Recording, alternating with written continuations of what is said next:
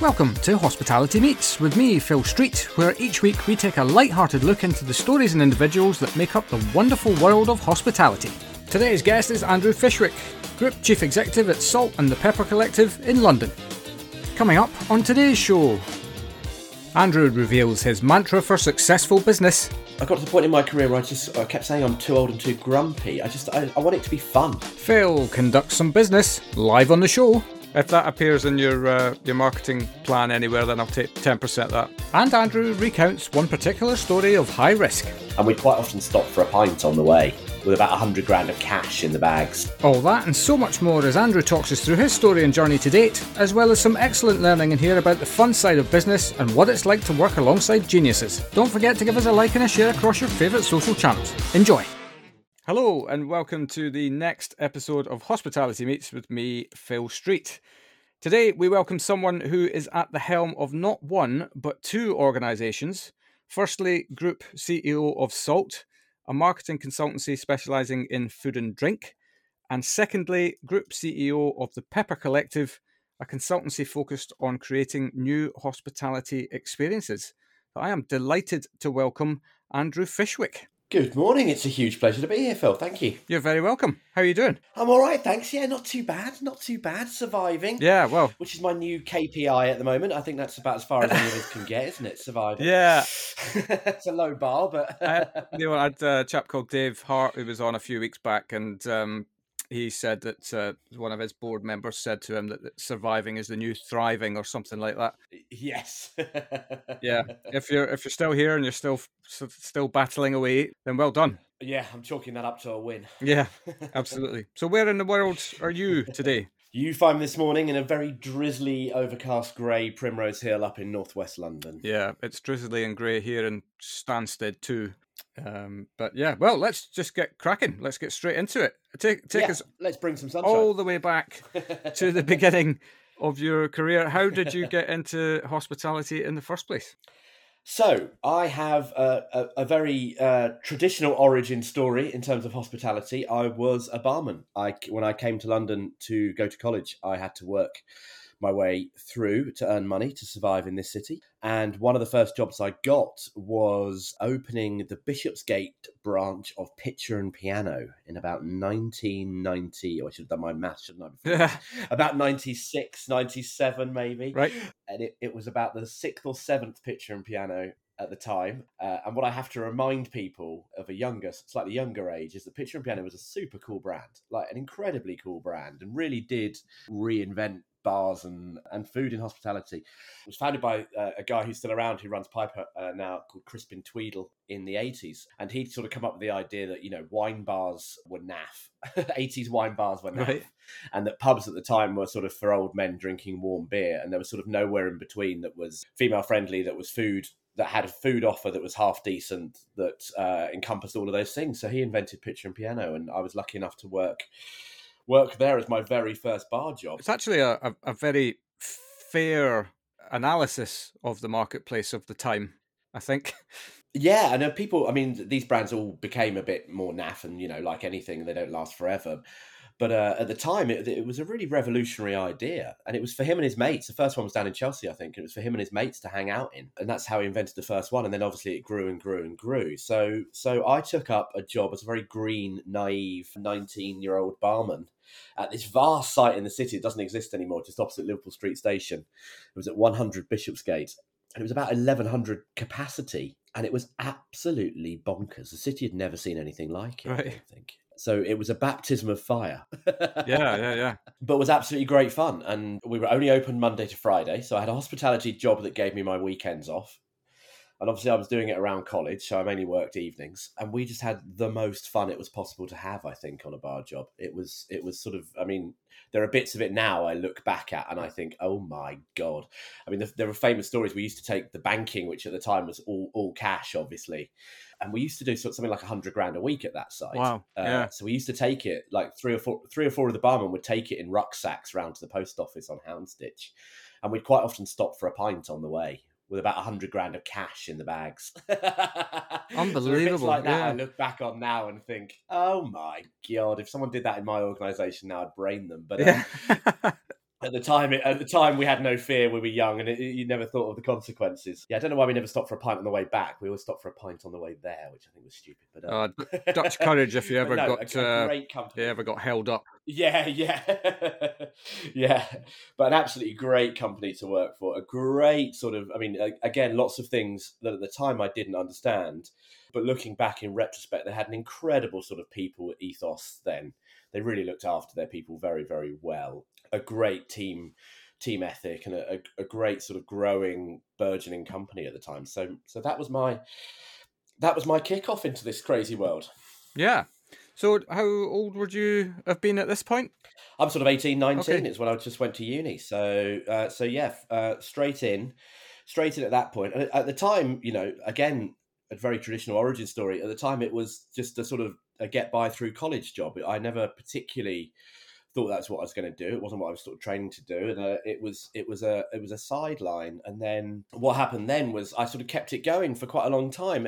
Again, always as a side gig, but I moved up into management, and then into operations, and then into business development and mergers and acquisitions for various other of those chains. I did Slug and Lettuce for a while, and Fawcett's, and all of those kind of mid-market bar chains at the time. Yeah. So that was my entry into sort of understanding how the back end of all these companies worked, as well as the front end. But even then, I never particularly, I never saw myself making this my career, because sort of foolishly I couldn't see the pathway particularly, which was strange thinking back on it, as I say, because I was given given insight into how this could be, but at the time I didn't think it was, and I then moved back into, I continued to do what I trained to do, which was in theatre. And I trained as an actor originally, and that's what I did for a little bit of time.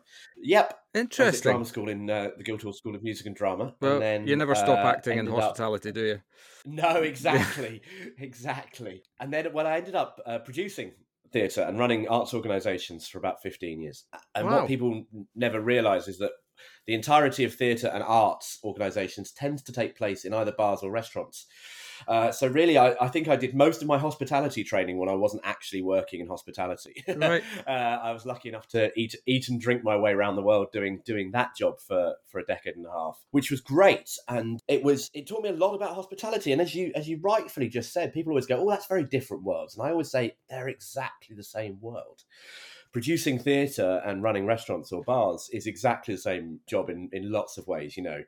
There's definitely a sense of the cast have to be in the right place at the right time. They have to know their lines. They have to know where their props are. Yeah. There's a sense of the curtain going up at that first dinner service, that first table in. Everything has to be dressed beautifully. So I think there's a lot of similarities in that world. And I think even looking deeper as I have done over the years, there's a real sense of the marketing element of this, where you tap into people either buying a theatre ticket or booking your restaurant for dinner, appeals to the same part of their brain in that discretional spend. So I think there's a lot of crossovers between those worlds. And the producer, of course, fronts up all the risk, just like a restaurant would. Yeah, there is that as well. Yeah. That's the bit I'm trying to fix. Yeah. So then I ended up building a new theatre up in North London called the Park Theatre in Finsbury Park, where I was exec director. And when that project came to an end, I was a bit stuck. I didn't quite know what to do. Right. So I persuaded the wife that it was a really good idea to buy a pub. And whilst I would never ever offer marriage advice to anyone, don't do that. Yeah.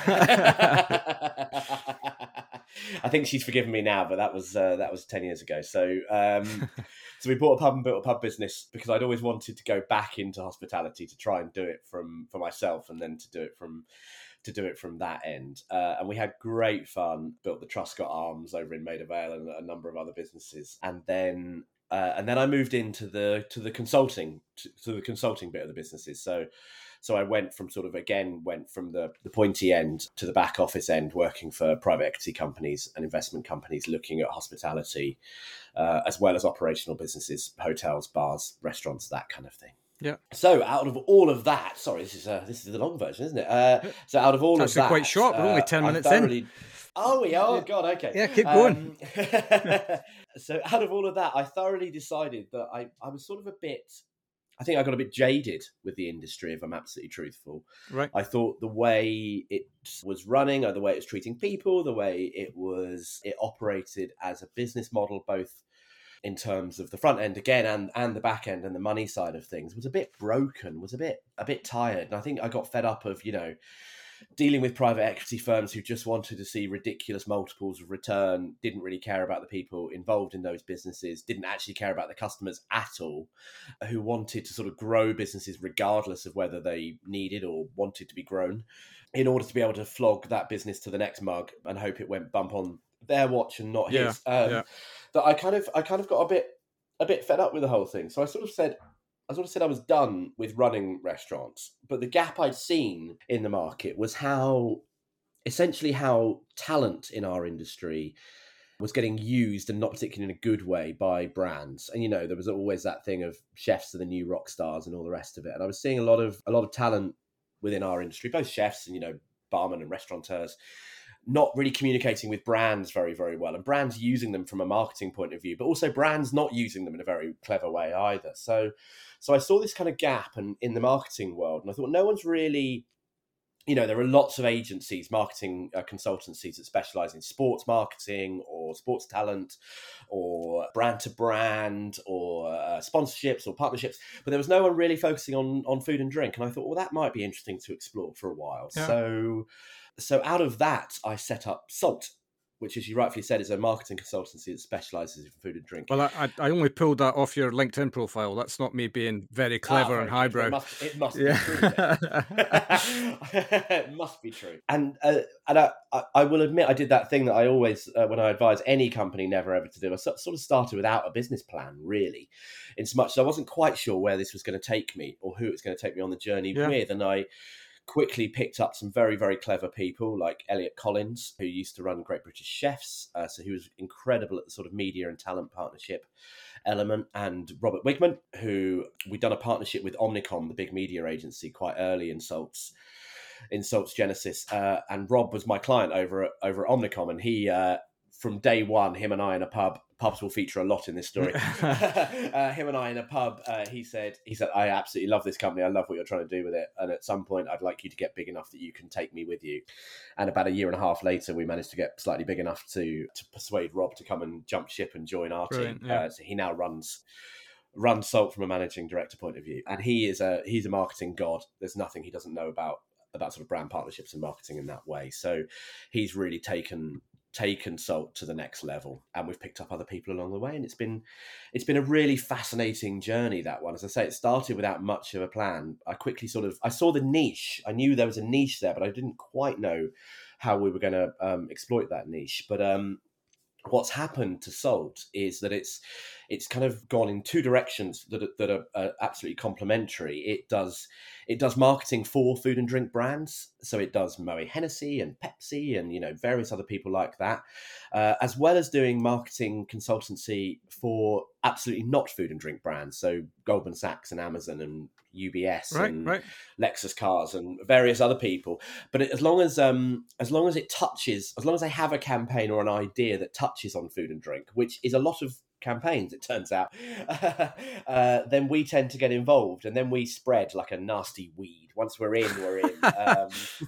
So a great example of that is a couple of years ago, we started working with CNBC, the business news channel. God, these are marquee brands that you're. They are, with. Yeah, I know. Our little cred sheet looks really good. I look at it some days and go, bloody hell, how have we got Must that? be doing something right. How have these group of monkeys got that? Yeah, exactly. Yeah. But CNBC asked us to look at an event they were doing over in China called East Tech West, which is like a big tech thing they do in Guangzhou, where they invite Silicon Valley boys and girls over to China to meet with Chinese tech people for this sort of 4-day conference. And we started looking at that. Again, we always get invited in on a food and drink perspective, but then we quickly grow into the user journey and the strategy and the overarching campaign and the content delivery and all of those things. So it becomes everything we do becomes a really interesting problem. And I think that's what I've always loved in my career is sitting down for the real head scratching problems and seeing if we can come up with a solution, and ideally an innovative, original solution to any of these problems. And the joy of Salt is that no two of these problems are ever the same. Right. Yeah. Because what we do is incredibly sort of bespoke, and it's for those people. We don't have hundreds of clients, we have dozens, but they all come with their own very, very niche problems to be solved. That must be very interesting. Oh, it's so interesting. And you get people like Elliot, who's a creative director, as I say, around the table, and see his brain working on these things and coming up with ideas that if you'd given me £1 million in a million years, I'd never have come up with. Like, they're truly, truly innovators in what they do. And working with those guys daily is a real energizing joy, because they anyone who wants to work in that kind of creative solutions arena is just constantly on. They never have a sort of, I don't quite know how, I don't know what they put in their morning coffee, but they never have a sort of a down day in that way, because it's so challenging and really, really interesting. Really fascinating. It's infectious as well, isn't it, working with people who are at the top of their game? So infectious. Yeah, absolutely. And it is that, it's a cliche, but it's absolutely true. Employed people are a lot better at what they do than you are. And that could not be more true at Salt, because those guys are far better at what they do than I could ever be. But it is incredibly infectious. Those brainstorming sessions and those creative engagement pieces you're that we almost do excited as to what they're going to come up with next. So excited. And sometimes I just sit in the corner and watch Elliot's brain go and think, what's he going to say next? What madness is going to come out? And sometimes it is mad, and we have to rein him in. Yeah. But quite often, more times than not, it's absolute genius, and you go, bloody hell. Well, they do say, right, that all genius ideas are initially shot at by everyone else, because nobody else is at the same level of thinking. So, and that's very true of the boys and girls within Salt. Yeah. I really I don't know if this is a problem, and this is why I'm asking you the question in a public forum. Yeah, go for it. But I would love to sit round the table and just watch that one day, not have any input at all, but just sit there and marvel. I love watching people in their kind of zen zone of creative brilliance. It is. We should sell tickets. Maybe I should go back to my old theatre producing ways. You're absolutely there. You right. are. Maybe there you are. Sort of and I'll take 10% for coming up with the idea in the first place. 10% for you. Done. Yeah. There we are.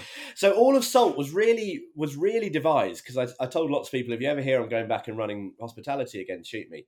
So Salt was my way to never ever go back and do hospitality, and I did what I always do. And about 2 years into Salt, I thought, I really want to go back and run hospitality again. You're the old Steve Redgrave. If I ever get back in the boat, exactly. Yeah, I was a bit like that. And again, going back to my earlier point, once upon a time in a pub, I was sat talking with a guy I'd known for a number of years called Handley Amos, who, a bit like Rob and Elliot and Tally and the guys over at Salt, is an absolute genius at what he does. Now, Hanley's background's super interesting. He's run everything. He took Nando's from sort of 2 sites to about 200 billion sites, or how many they've got now. I think it's about 7 billion now, isn't it? Rossa Pomodoro. 7 billion, yeah. It's one for every person on the planet. He did the same with Rossa Pomodoro. He did the same with Creams. He did the same with Benugo. So he's a serial sort of hospitality MD. And the joy of Hanley is that he thinks in... He was a bit like me, actually. We got back together at a similar time in our thinking lives, in so much as he was a bit tired of the whole thing, and he was a bit like, it's broken. I don't really want to go and build another chain for the high street that I don't believe in, and I don't believe that customers want that anymore either. And I don't believe that anyone other than the private equity guys will get anything out of that journey, unless you happen to be the private equity guy holding it when it goes pop. So we sort of said, and he was a bit like me, he was sort of like, I don't want to go and do this again unless we can do it better, unless we can improve things and be actual change makers, actual agents of change in this world. So we sat in the French house one night, and there may have been some beers and some wine later. That's weird. A little recurring theme coming on here. Yeah. But actually, that's an idea for you. That'll be your book title, and I'll take 10% of this as well. But the is that I'm seeing where this is going here. By the end, I'll have 100% of you. So no, that's fine. Yeah. Once upon a time, in a pub, an idea was formed. Yes. Absolutely. So we could kick that around, and actually, in fairness, we ended up drinking wine until quite late. And he said, I'll come into the office tomorrow at 9. I was like, oh, God, that's only about 5 hours away. Okay. And sure enough, he came in with a fully presented business plan, because he is a genius. Right. And out of that plan, the seeds of pepper were formed. You can see what we did there on names. By the I way. don't understand. Not No, what? From salt, we got pepper. Oh, wow. Yeah. I know. We're not a creative agency for nothing. People pay us big bucks for that kind Simplest of stuff. ideas are sometimes the best, right? Yeah. And what we started to do with pepper, this is about 2 years ago now. In fact, maybe slightly longer. Yeah, about 2 years. We started to talk.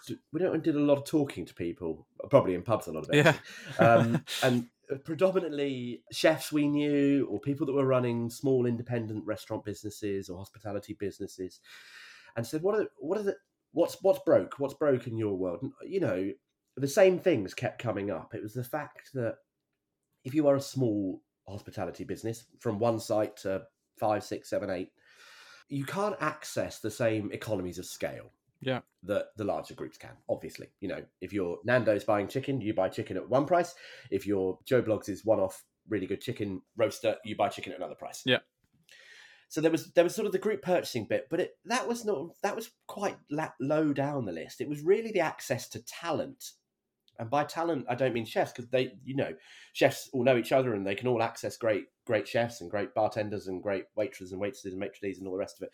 What they can't do, because they can't afford it, and often they don't know they need it, is access that head office talent, access great HR, great property advice, great legal advice, great compliance, great finance advice. That was a big one that kept coming up.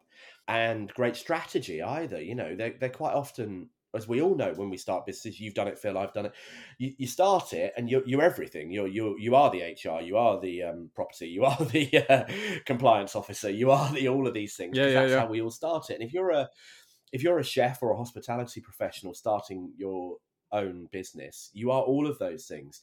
And it takes the clever ones to realize they're not actually necessarily either very good or particularly passionate about being a great HR person, because they're a great chef, and that's their passion. Putting great plates of food in front of people is what they absolutely love doing. They don't necessarily love developing a learning and development program for staff, because that's not their forte. Yeah. Likewise, they don't love modeling a franchise strategy or looking at their property options in terms of long leases versus short management deals. You know, all of these things, that's not why they got into this game. However, it is sort of why Hanley and I got into this game, because we love all that stuff. We love the strategy behind businesses. We love making businesses more efficient. We love making the people who run them better off, more stable. So we formed the Pepper Collective as a partnership business, first and foremost. So everything we do in partnership. So again, breaking that old private equity model whereby they own 99.99% of your business and you might get the crumbs from the table if you're lucky. We wanted to do everything in Pepper as a proper partnership, a proper straight down the middle, no nonsense, transparent, equitable union. So we started to bring people into the fold, chefs we knew who were looking to either create their first thing or to expand their existing businesses. And we brought people in who were looking to come into the UK and people from the UK who were looking to go abroad. We brought in wellness businesses. So one of our sort of shining lights at the moment is a business called Pillar. Right.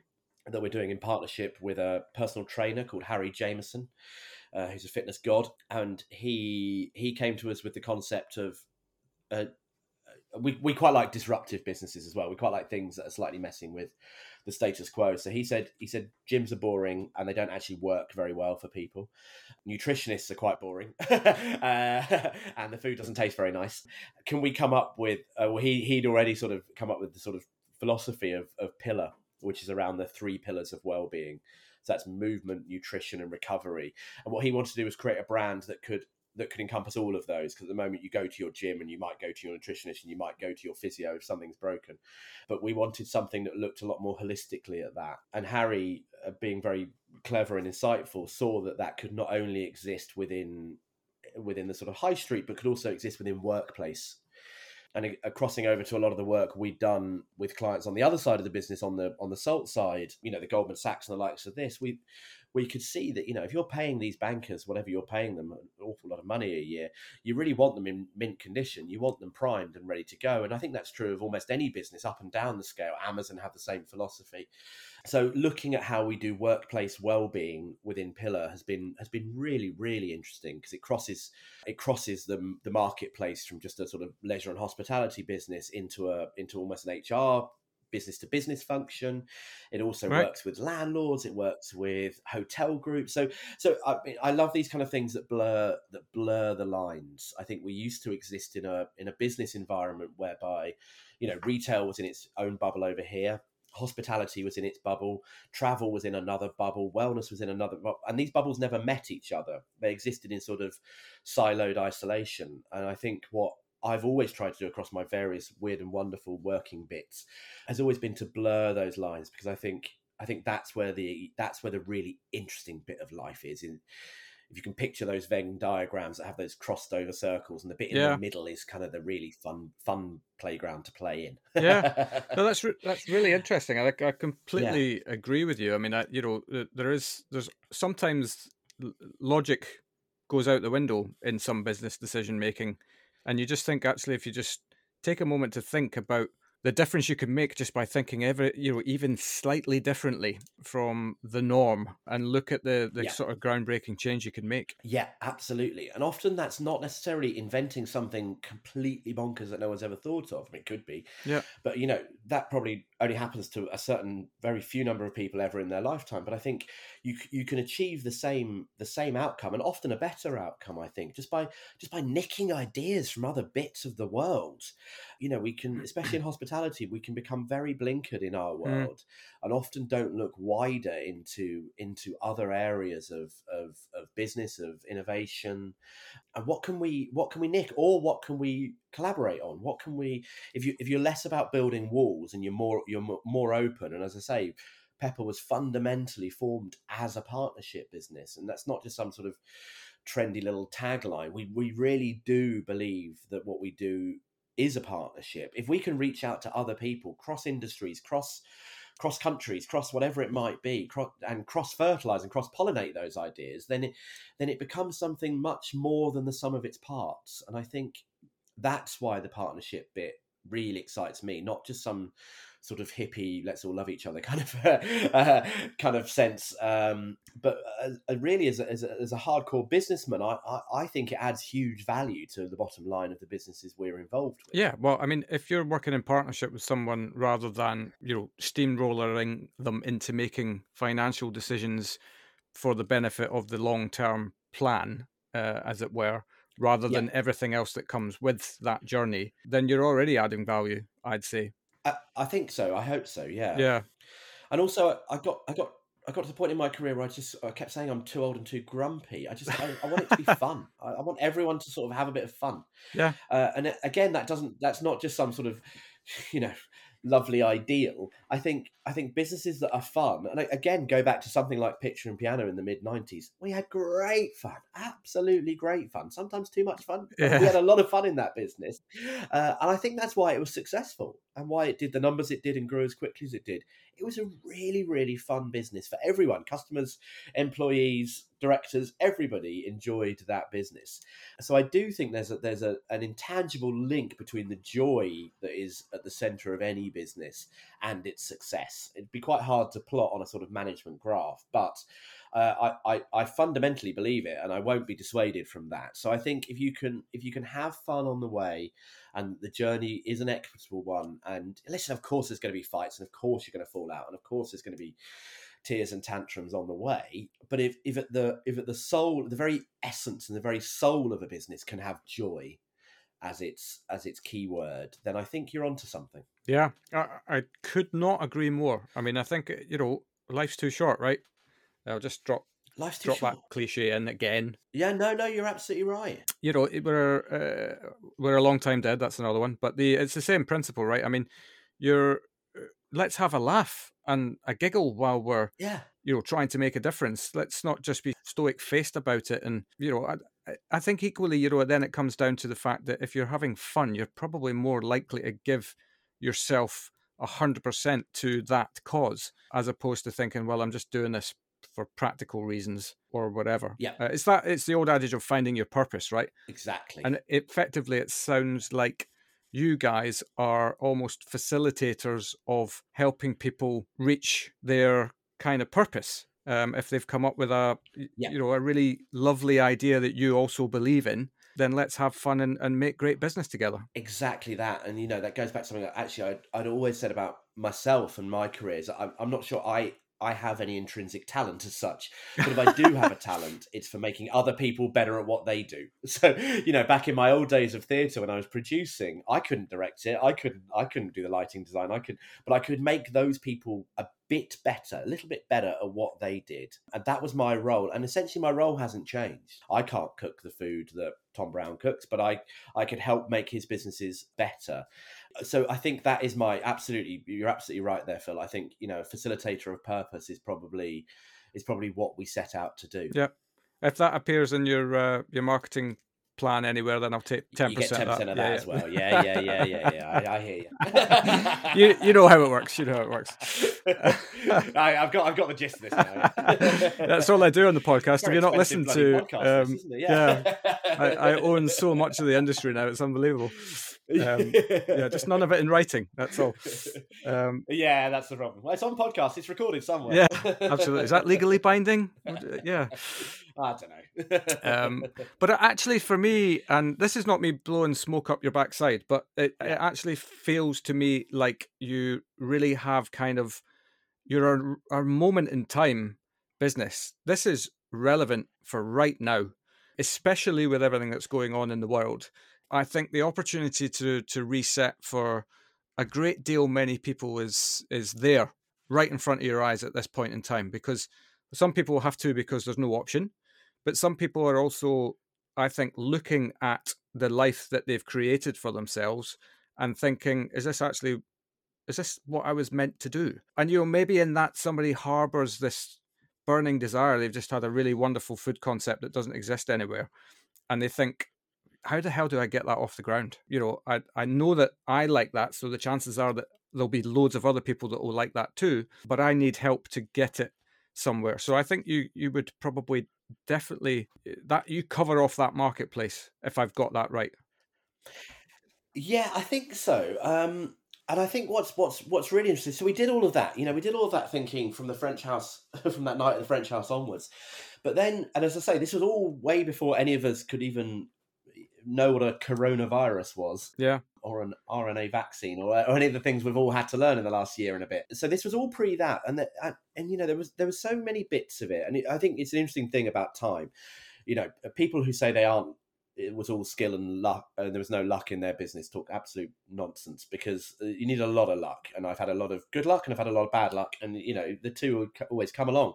But I think what Handley and I, there were so many bits of what Handley and I thought we wanted to change that have, and again, it's another cliche at the moment, been accelerated by the coronavirus or by the pandemic. But, we were fundamentally wanting to change.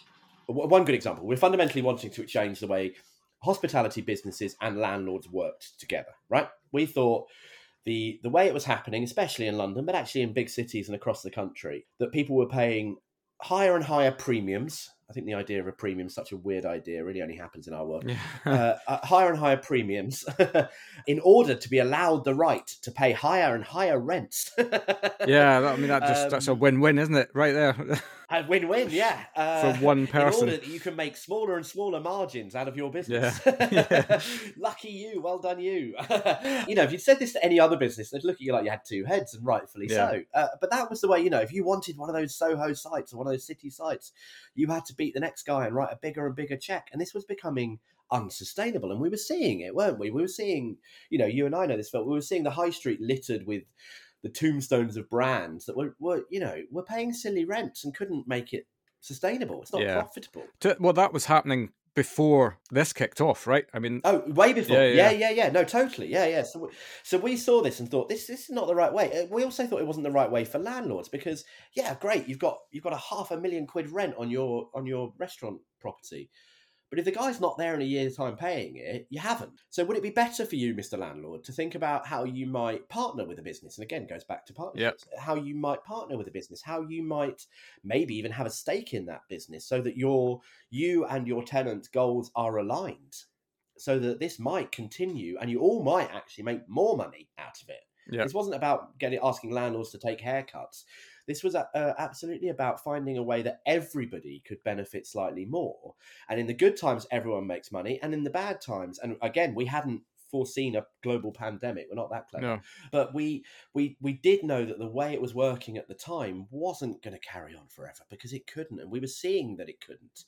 So we started talking, again, pre-pandemic, we started talking to the more enlightened landlords out there, both the sort of big corporate ones like lovely Alice Keown over at British Land, who we're doing a couple of projects with, who is very, very forward-thinking in this way, as well as independent landlords, about, listen, if we bought you ideas, what do you need? What do you want in your estate? What do you want this site to be? Oh, well, if we're a big landlord, we want this end to be slightly more high end. We want this end to be a bit more street food and grab and go and casual. Okay, cool. Let's work together and look at how we might estate plan and how we might curate the sites together. It doesn't always have to be Pepper brands. We could go out and talk to friends of ours at Club Mexicana who do a great offer, not one of ours, but we know Muriel well. And, these kind of ideas, how can we all join together and be a bit more open about the things? So there's a bit less, I've got this plot and you can't have it, a bit more open, and work together and as I said, align our goals, align our thinking, so that in the good times everyone's making more money, and in the bad times we're all in it a bit more together. So we started to do these deals, and then, as we all know, January, February, March last year, we all got hit. And what has been really interesting and sometimes very sad to see is the gamut of relationships that people have with landlords, and how much that has affected whether they're going to come out the other side of this or not. And we've seen some really good businesses that have gone to the wall or will go to the wall in the next period because of those bad deals with landlords. Absolutely. I think it's also important to highlight that obviously the media will always play the part of sweeping statements in this. There are some bloody good landlords out there. There are some incredible landlords. Yeah, the media will not make you believe that in their writing. All landlords are the demon, basically, is the way that it comes across. Yeah. But I think the point you make on, everybody kind of coming away from the table feeling happy with what's going on rather than feeling railroaded doesn't feel like why is that not the case already? It's like it's everybody wins. So what's the point in having one winner and one loser in a two-way transaction? Yes. It's short term, isn't it? It's not something that you can build and create stability. And I've just never really truly understood that. It's the same for me as a recruiter. There's no sense in me if I feel that I'm getting railroaded on rate, or if I don't feel that we can offer or add value to a recruitment process, then there's no sense in us moving forward, because one, we've all got to feel valued in this process. If that's not there, then there's no point. No, exactly. And I remember years ago we were actually, when we did the pub business, we were a founding member of the London Living Wage campaign, and I took quite a lot of stick for that, because hospitality was by and large against the living wage. It just saw its wage labour bill percentage go up. Yeah. And I was always, and I took a bit of flack for that. And I always sort of said, I'm not doing this for any other reason other than I believe fundamentally this is going to improve my bottom line. I believe, if you're in a more equitable relationship with your staff, paying them properly, looking after them longer. And again, Phil, you might not like me for this, but your recruitment bills would go down. You're going to be recruiting slightly less often. I'm 100% people are going to on stay board with that. 100%. And I also believe your sales will go up. So I think it's not particularly hard mass piece to do. Yeah. Pay people properly. They're engaged more with your business. And we are all of us a customer facing business. You need people who are I don't serve every drink or every plate of food in our business, nor will I ever. I need people who care about my business as much as I do to be serving those plates of food and to be feeling as positive towards our businesses as we do.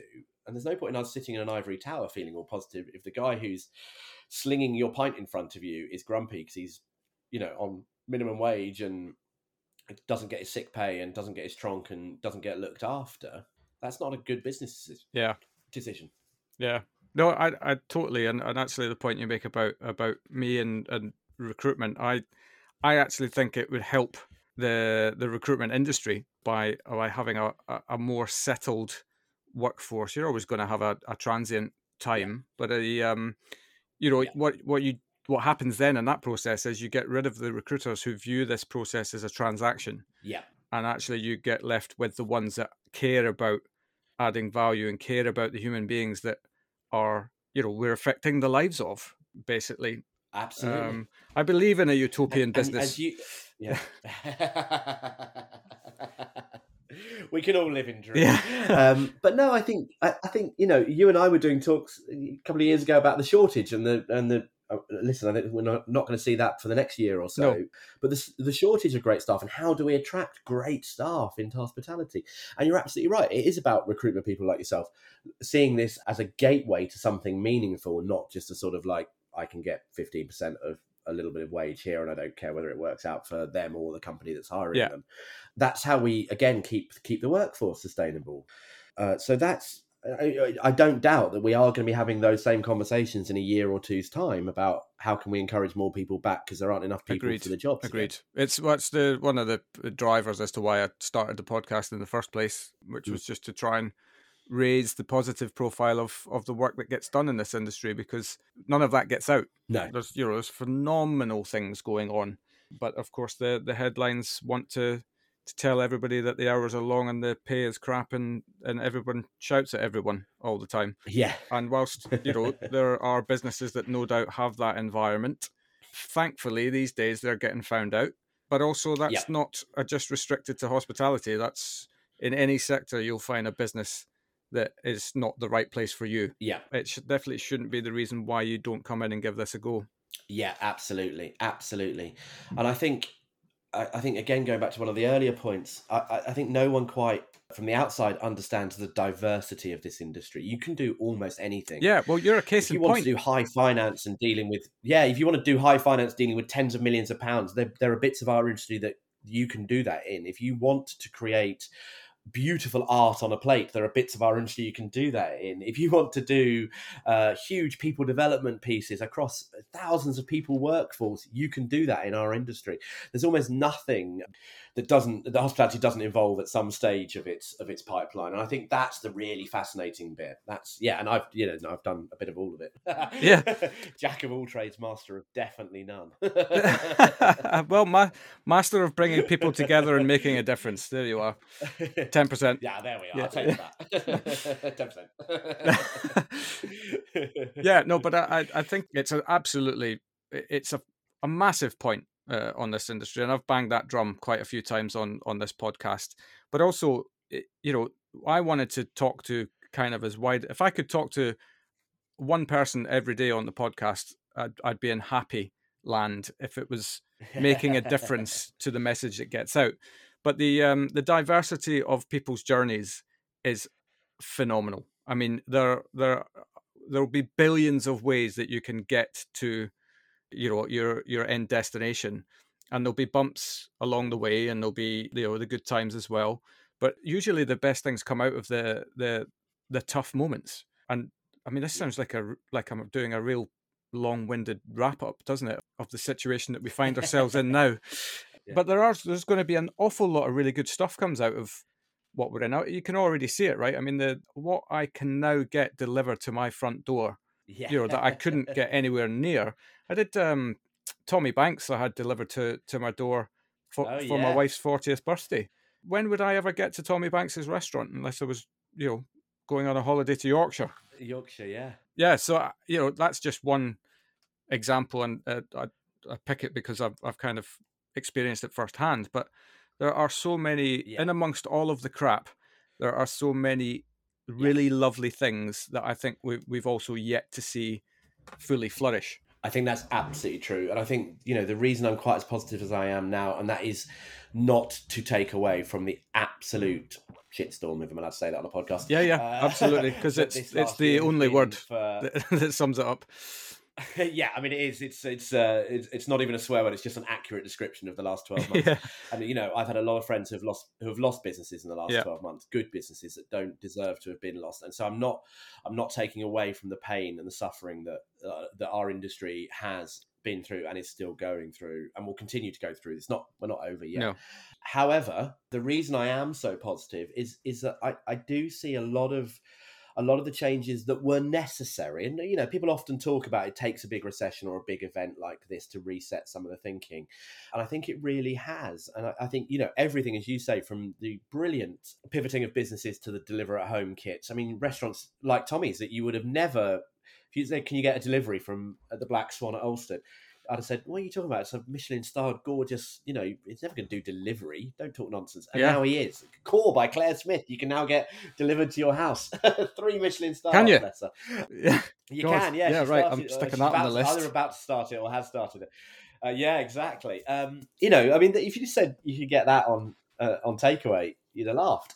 So, I mean, I used to talk a lot about hospitality being really, really bad, and the reason I knew it was really bad is because theatre was also really, really bad at being omni-channel businesses, which sounds slightly like, again, management bullshit. But what it means is the fact that they do one thing and that's what they do, which is fine when you can do that one thing. But it doesn't broaden you out, So if you were a restaurant and you just let people into your restaurant and you sat them on a chair and you served them some food and they went again, and that was your only channel of income, you're quite exposed. And again, I was talking about this way before a global pandemic, but you're quite exposed. Why aren't you running online masterclasses? Why aren't you doing content pieces for brands? Why aren't you doing delivery? Why aren't you looking at possibly retail options? All of these things, and they're not all right for all businesses. So it's not a one size fit all. No, indeed. We must milk this thing because it's not right for everything. But why aren't you hooking up with cool festivals? Why aren't you using the space during the day for co-working? Why aren't you... all of these things give you more channels. So the omni-channel bit of that, you need more revenue streams in your business. And what we've seen in this recent period is that those who either had them before or created them during will be the ones that come out slightly better. Yeah. And are willing to think... And again, it goes back to my blurring of the bubbles, blurring of lines between different industries. You might think you're a restaurateur, but if you could also be a co-working space operator, because actually your place is dead between 9 and 5 and you only kick off at 5 o'clock in the evening, your site, then great. If you could get some income from that, that's income. Absolutely. If you can host bands doing recording sessions in the morning, great. These things are great fun. They all drive trade in surprising ways outside of just whatever that revenue stream is. So the omni-channel business bit is something every business we do has an omni-channel element to it. And as I say, it's not always all of those because they're not always all right. But everything we do has a lens on, okay, this is the core of the business. The core of the business is serving food and drink to folk who sit down in your restaurant. Great. What else can we do? Yeah. Where else can we take this? Yeah. And I think that is something that is come out of it. And as you say, from Tommy's boxes to other people who are doing similar things, to ways. I mean, hospitality has always been really good at engaging with its communities by and large. And pubs for me have been for hundreds of years at the forefront of that. There's a campaign called Pub is the Hub that, again, is about 10 years old, I think now, that does really good work around community engagement in pubs and pubs engagement with communities. And I think we as an industry have always been really good at that.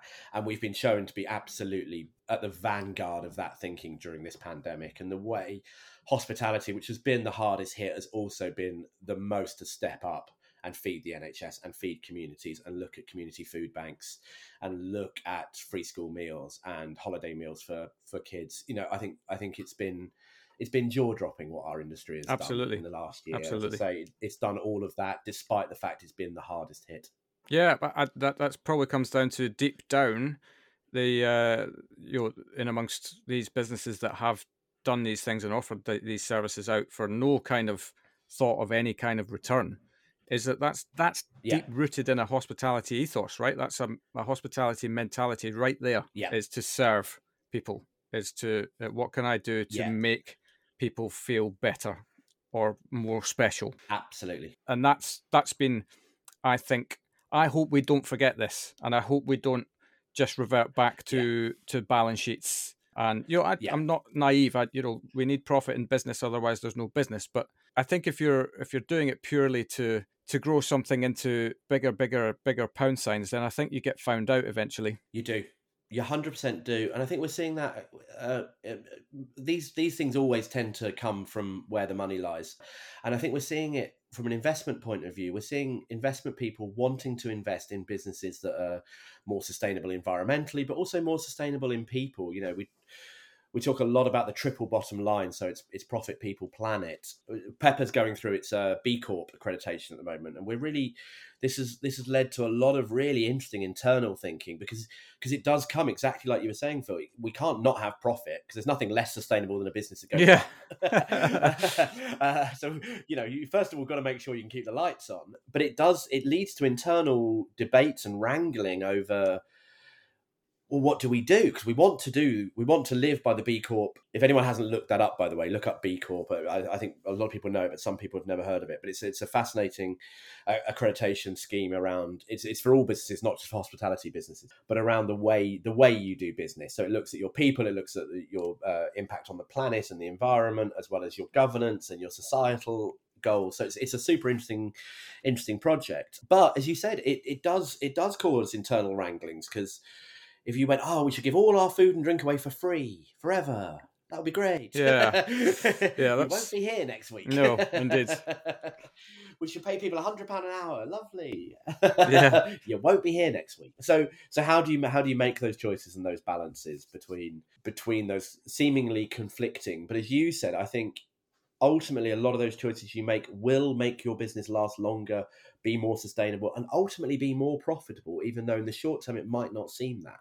Yeah, I think that's the thing, right? I mean, if you're only making decisions based out of short-termism, then I think the majority of businesses when they start can take short-term hits. It's the word you used is balance. I think you've just got to get the balance right, not neglect any one area of that, but and give them all their fair share of time. And just, I think that on the people side of things, I just think there's some really simple things that people can do to engage their workforce more meaningfully rather than, I'm just coming in to do my job and then I'm going home, and that just comes down to respect, respect the individuality of the human that walks in your business.